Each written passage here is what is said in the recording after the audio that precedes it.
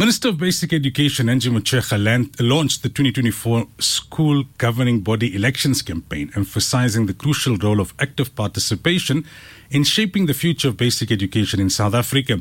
Addressing the media at the Ronnie Mamwepa Media Centre in Pretoria, the minister highlighted the significance of school governing bodies in driving school success and called upon all stakeholders to engage in the electoral process. Joining us now on the line, we have the chairperson of the Parents Association of KZN, Mr. V. Gunny. Mr. Gunny, very good morning to you and welcome to Radio Islam International. Assalamu alaikum wa rahmatullahi wa barakatuh. Good morning to you and your listeners. Wa alaikum assalam wa rahmatullahi wa barakatuh. So, this election campaign launched by the minister, what are your thoughts?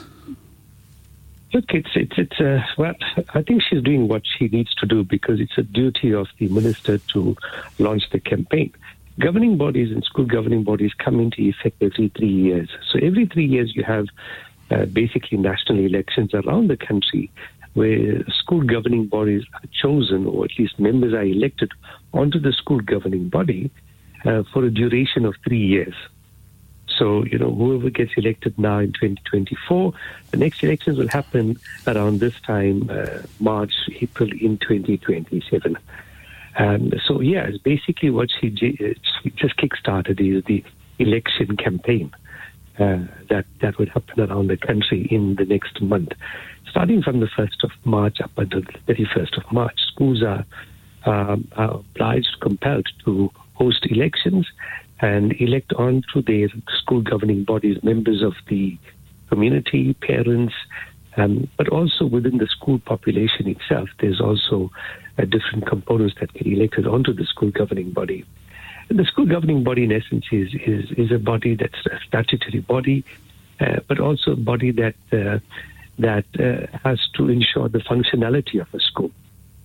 Mm-hmm. There's a debate on that, as to, is it the education department? Is it the government now putting the responsibility of the function of a school onto a school governing body? Or but that's what the law is, and that's how it comes into operation. So is it that all school governing bodies have the elections in the same year, or is it whoever's 3-year term has come to an end this year, they have to have the elections? No. Everybody. It's like a national election. So if you've been in, let's say you've joined the governing body a year ago or 2 years ago, it doesn't matter. All governing body terms come to an end at the end of this month, basically, or at least when the new elections happen in the next month. So it's a 3-year cycle. So all governing bodies cease to exist within the next month, because the moment an election happens, the new governing bodies take over the period of 3 years. So everyone in the entire country would be having and hosting governing body elections. So what's your view on the powers of SGBs? There are arguments both ways. There are those who suggest that SGBs don't have enough power, and then there are those who suggest they have too much power, and at times that is used to perpetuate certain prejudices.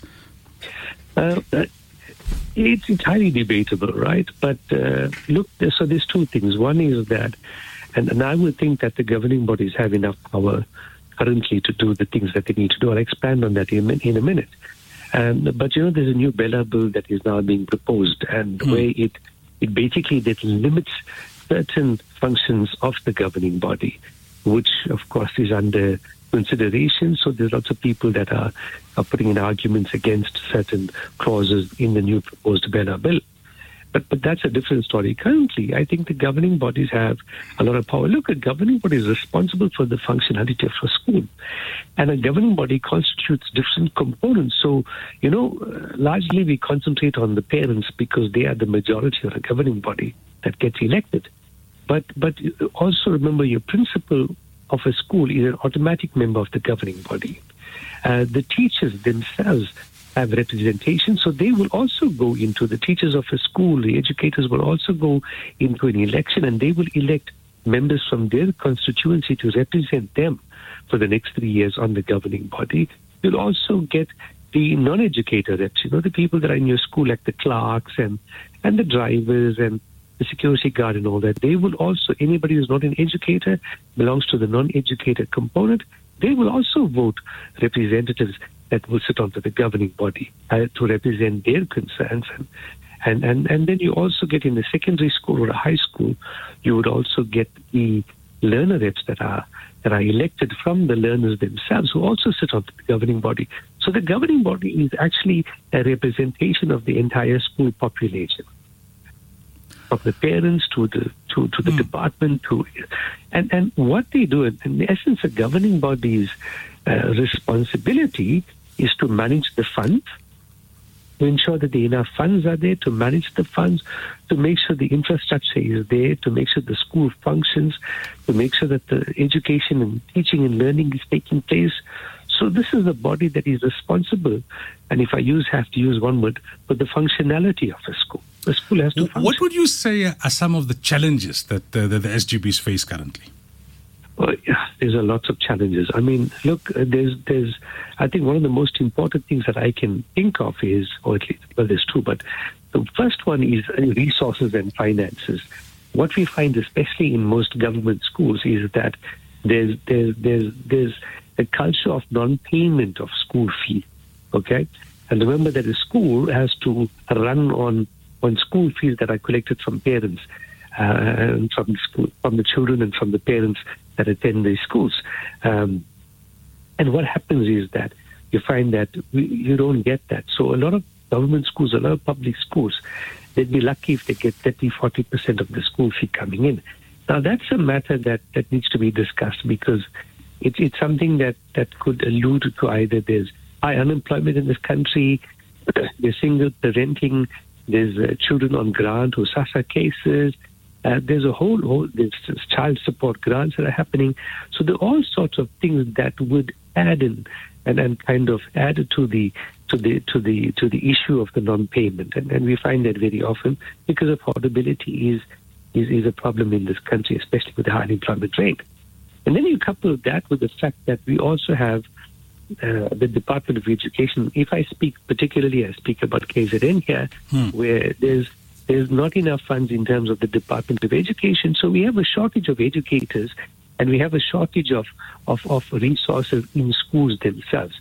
There are schools that have either been burnt or damaged or in some way.